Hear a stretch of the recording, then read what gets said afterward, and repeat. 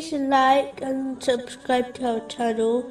Leave your questions and feedback in the comments section. Enjoy the video. The next verse, where Allah, the Exalted, addresses the believers directly, is found in chapter 3, verse 102.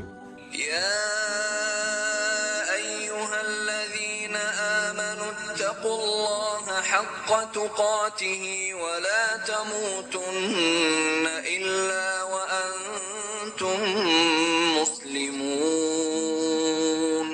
O you who have believed, fear Allah as He should be feared, and do not die except as Muslims in submission to Him. This verse indicates that true believers are those who strive in His obedience through actions.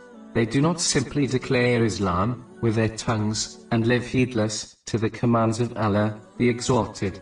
Fearing Allah, the Exalted, the way He should be feared, cannot be achieved without beneficial knowledge, which has been declared in chapter 35, verse 28. إنما يخشى الله من عباده العلماء. Only those fear Allah from among His servants who have knowledge. This is because those who have obtained useful knowledge understand that Allah, the Exalted, is always observing their outer and inner beings, and will hold them accountable for every breath they take. No force in existence will be able to protect them from this.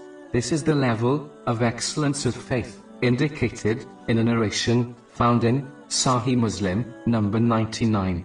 So this verse is an indication that the importance of gaining knowledge, so that one can truly fear, and therefore, obey Allah, the Exalted, the way they should.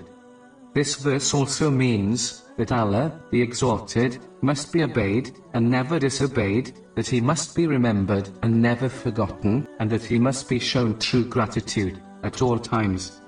Even though one will never be able to fully achieve it, if they dedicate their full and sincere efforts to following the commands of Allah, the Exalted, and abstaining from sins, they would have fulfilled the command in this verse, and achieved the pleasure of Allah, the Exalted. So this verse is not demanding perfection from a Muslim, only their full and sincere effort, which has been indicated in a narration found in Sahih Bukhari, number 1. It is hoped that whoever fulfills this important duty will leave this world with their faith intact, and while Allah, the Exalted, is pleased with them. This has been indicated in the last part of the verse. It is feared that the Muslim, who simply claims to be Muslim, without doing the struggle advised in this verse, may leave this world without their faith. The next podcast will move on to the next verse, where Allah, the Exalted, addresses the believers directly.